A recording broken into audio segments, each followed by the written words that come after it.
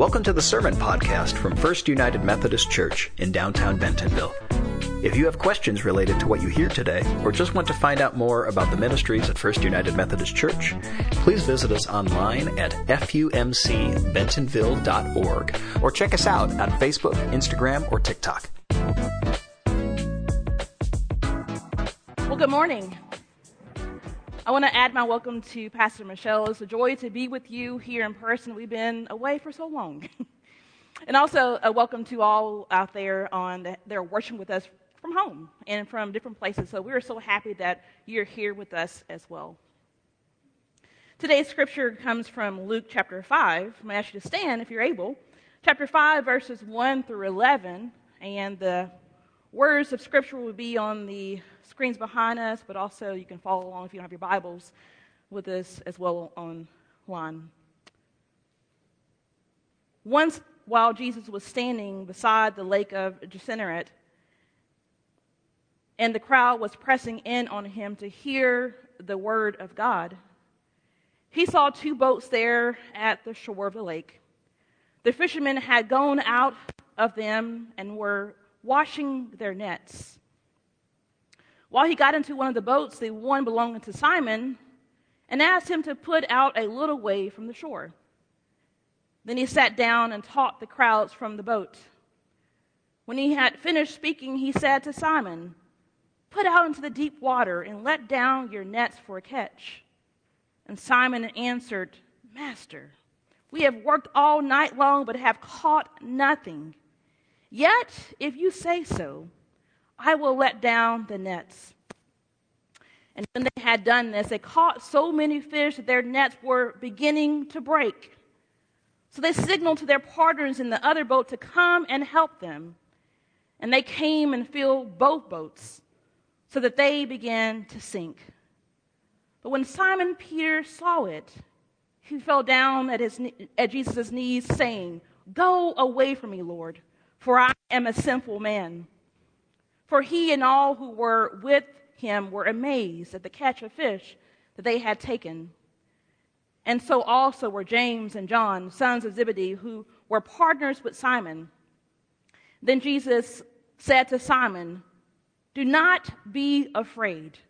From now on you will be catching people." When they had brought their boats to shore, they left everything and followed him. This is the word of God for the people of God. We cannot talk about Christianity without talking about miracles. We cannot talk about Christianity without talking about miracles. Miracles are a part of the gospel narratives. It's all into Acts as well. But some kind of way over time, miracles have been discussed in the Enlightenment period, in modernity, and the secular world all together. And the common denominator is that because of the natural laws of the world, miracles essentially can't be proven. And is that in these miracles, the ones who believe in these miracles are the uneducated. It's foolish, it's folly for some of the Enlightenment period folks. And then we move into the period of reason as well. And you know what reason is? It's like, how do we make sense? As humans, we love to have calculations for every single thing. We have to know the minute things. We have to know the smallest details and be able to look for observations and all these different things to be able to say something is true. And there's nothing wrong with that. But in the world of God, there is a level of mystery that we must be okay with it. And mystery is scary for some because we have to know for sure. And human language and our being in the world is always going to fall short of explaining who God is. This meal we share every single week we know is a mysterion, is a mystery, but we still find value in it. And one of my time at Emory, I always say the best seminary in life. Bill would disagree. But I always talk about it because it's so formative in my life, and, things are formative in our life. We share those things, right?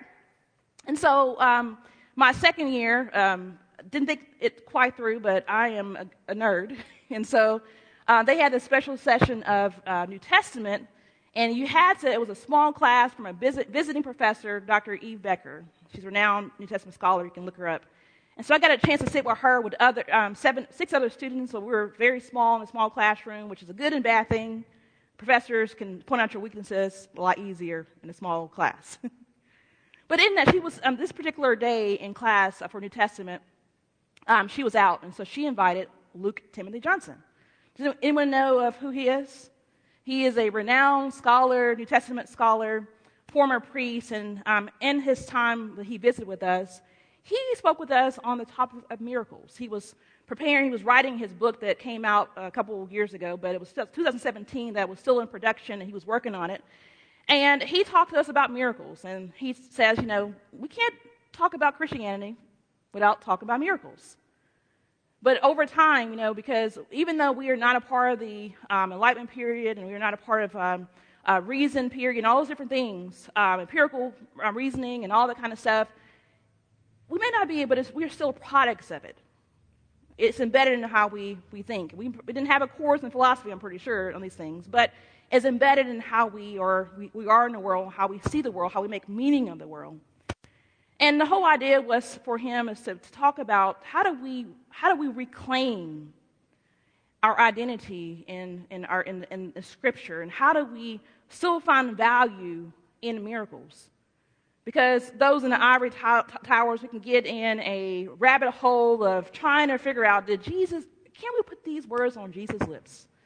There was this whole movement of trying to find the historical Jesus, and Luke Timothy Johnson basically said, no, we can't.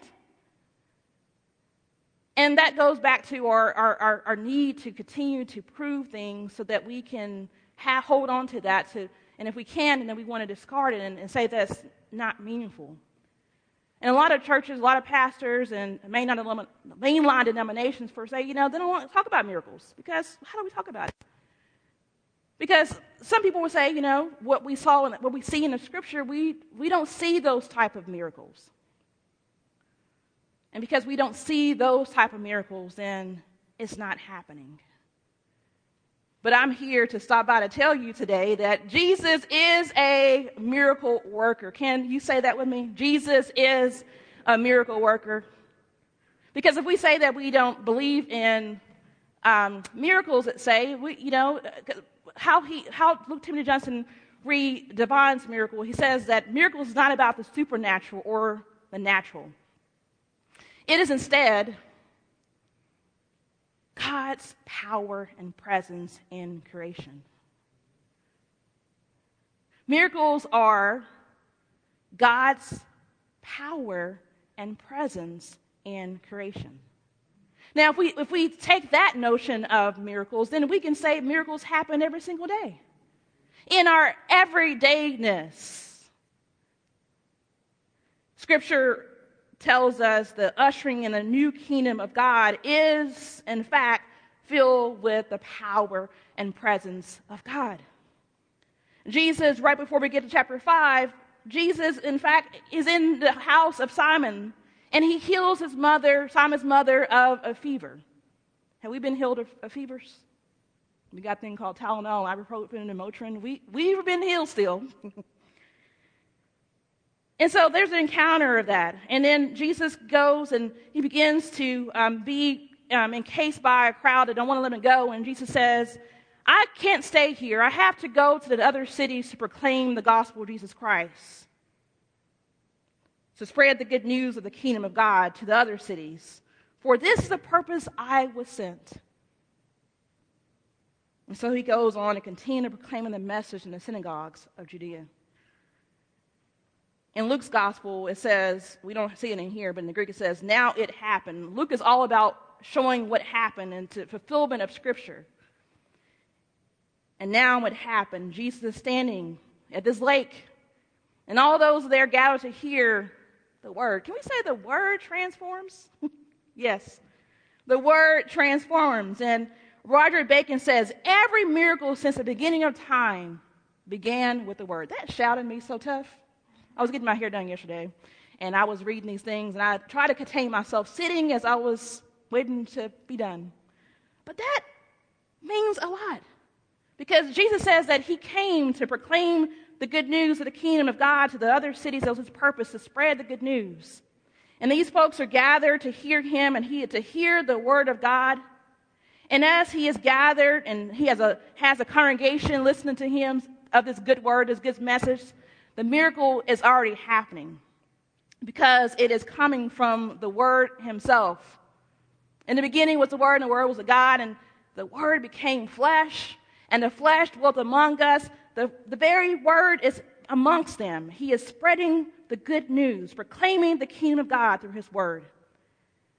And Peter is among those, and his friends, his partners in his fishing industry. They're all there. They're all hearing this. And when Jesus is done, he sees Simon. He says, come over here with that boat. And after he's done, I can imagine that they were all tired and they didn't catch any fish that day. And they're clearing their nets, trying to pack up shop. Jesus tells Peter, not so quick. Go ahead and drop those nets again. And Peter says, he didn't say Jesus, he didn't say Lord, he says Master.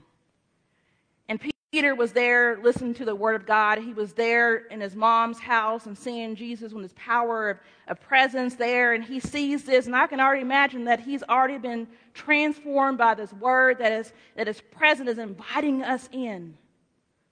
And today, as we sit here, the word is still doing the same thing as it did back then. It is captivating, it's drawing us in, so that we too can be changed. And Peter, I believe, has already been changed because he is now calling Jesus Master. And we all been there before, but we've been doing the same thing over and over again, trying to get the same results. And he was like, what's the use of doing this? Has anybody been there? Yes. And so Peter says, okay, Master, we have worked all night long, but have caught nothing. Yet, if you say so, Jesus, we all need to be saying that too. If you say so, Jesus, because if Jesus is asking you to do it, then Jesus is trustworthy. Is Jesus trustworthy? The miracle worker, is he not trustworthy? And a lot of us have some things that we need to be casting out. Begins with all miracles, begins with faith and trust in the one who is trustworthy. So he does it reluctantly, but he still has some trust in this master who he has seen being a miracle worker, casting out demons, transforming lives by his word. And so when he does it, we know the story. There were so many fish that the nets were about to break. And so he ushers in his friends. Hey, come over here, help me out. The miracle is happening in this everyday encounter. The everydayness of that he's going out to catch fish, there is a miracle waiting for us in our everyday routines. Every day. The power and the presence of God meets us new every single moment. You and all of you online, worship with us today, you can look at yourself and say, I'm a miracle. Because the presence of God is inside of you. Does anybody believe that? If the presence of God is inside of you, what does that make you? And someone needs to hear that today. Because life for you right now is not working out for you. You have some uncertainties and doubts. Life is not good, and you think that your prayers are there, and you can't receive these miracles like they did, but God is not stingy. God provides the same grace to every single one of us. God gives us the ability to respond to God's Holy Spirit every single day. That is for everyone. Because of that, we're all are in the recipients of God working in us. We are walking miracles. And when we receive the presence and power of God in our lives, it transforms us. And we see the transformation happening in Simon because his name even changes. He has a whole name change. Simon Peter. The transformation has happened. The miracle is happening in him and in his everyday routines that began with faith and trust and dropping that net even though he knew that what happened hours before, there was no fish in sight.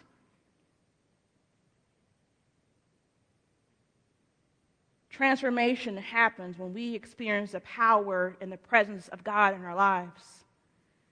And the thing about miracles is that, what Luke Timothy Johnson is arguing in his book on miracles, God's presence, power, and creation, is that in order for us to recapture this understanding and to be recipients of miracles, we have to create an imaginative world, not an imagination.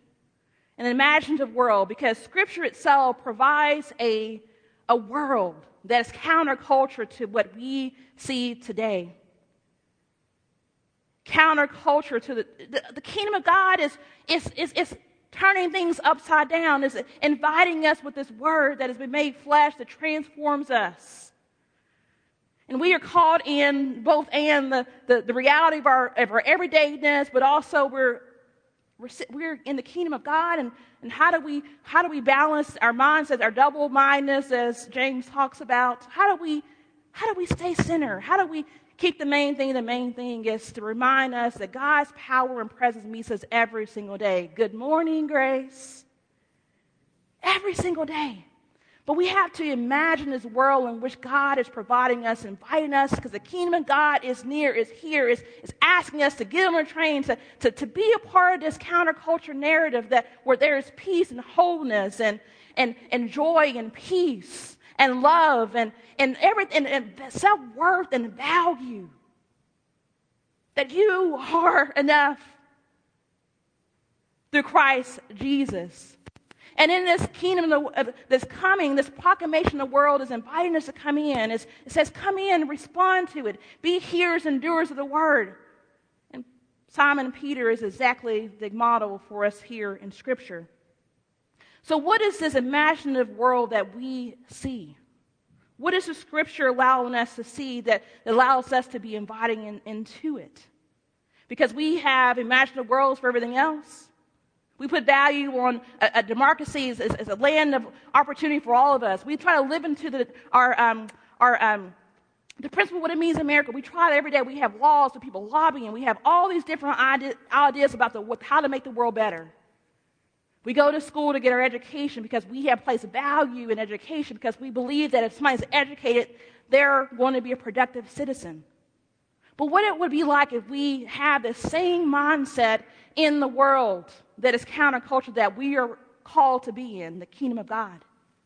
If we imagine what all that God desires for God's humanity, and we begin to embody that, transformation comes. That our prayer that we pray in the Lord's Prayer, may your kingdom come.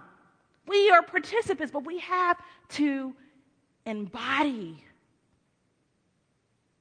what God is desiring for us and not to leave miracles back in time, because God is over and over meeting us, providing salvation every single day. And we see the greatest miracle in Jesus Christ, who was incarnate, walked that path by himself to Calvary. And the power of presence met Jesus on that cross, and we know how the story goes. In 3 days, what happened? He rose up with all power in his hand. The power and the presence met Jesus, and in that raising, we too We're raised with the same power and presence to have new life, to be new creatures, to be filled with the Holy Spirit. And just like Peter, as Simon Peter has, as he has this encounter with the power and presence of God, he falls on his knees and says,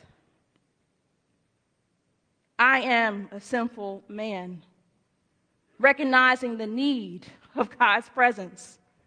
But also it didn't go there, because he was transformed by this ordinary task of the day, empowered by the power and presence of God right in front of him. And he goes and yells to his folks, his partners, to come help me. You know, when we have it's called a testimony. he shared his testimony with his friends, and they came and they were part of it. And what does the story say when he received and had trust in this power and presence? They all left behind their occupations and went on to proclaim the good news. And that's the task for us, to imagine a world that has the power and presence in our lives, to be transformed by the Word of God, to go out and to share it. Because it's in the sharing of this to this world that miracles are still happening every single day, that I'm a testimony that God is working on me, that God has changed my life. And as Jesus said, I'm here to spread the good news of the kingdom of God, and we have that same call today, to live into this world that God has invited us into, that miracles are happening. And I know a song that says, even though it does not look like you're working, you never stop working. And God is still desiring to work on each and every one of us, to be transformed, to go to share the good news to the world, so they too can embody and experience the miracles that are happening every single moment. Thanks be to God. Amen. Thanks for listening to the Sermon Podcast from First United Methodist Church in downtown Bentonville. If you would like to let us know you were here, follow the link below to connect. To participate in worship through giving, you can give online at fumcbentonville.org or on Venmo at FUMC Bentonville. FUMC Bentonville welcomes all. Because we believe the communion table is God's table, we invite everyone into our church family. We welcome and celebrate every race, gender identity, sexual orientation, marital status, age, physical and mental ability, national origin, economic station, and political ideology. We come together in action and outreach, aspiring to follow Jesus' example of radical hospitality, love, and grace as a transformative movement in our community. Please join us for worship on Sunday mornings at 9 and 11 a.m., both in person and on Facebook Live. All are welcome, and we'd love to have you with us. Grace and peace.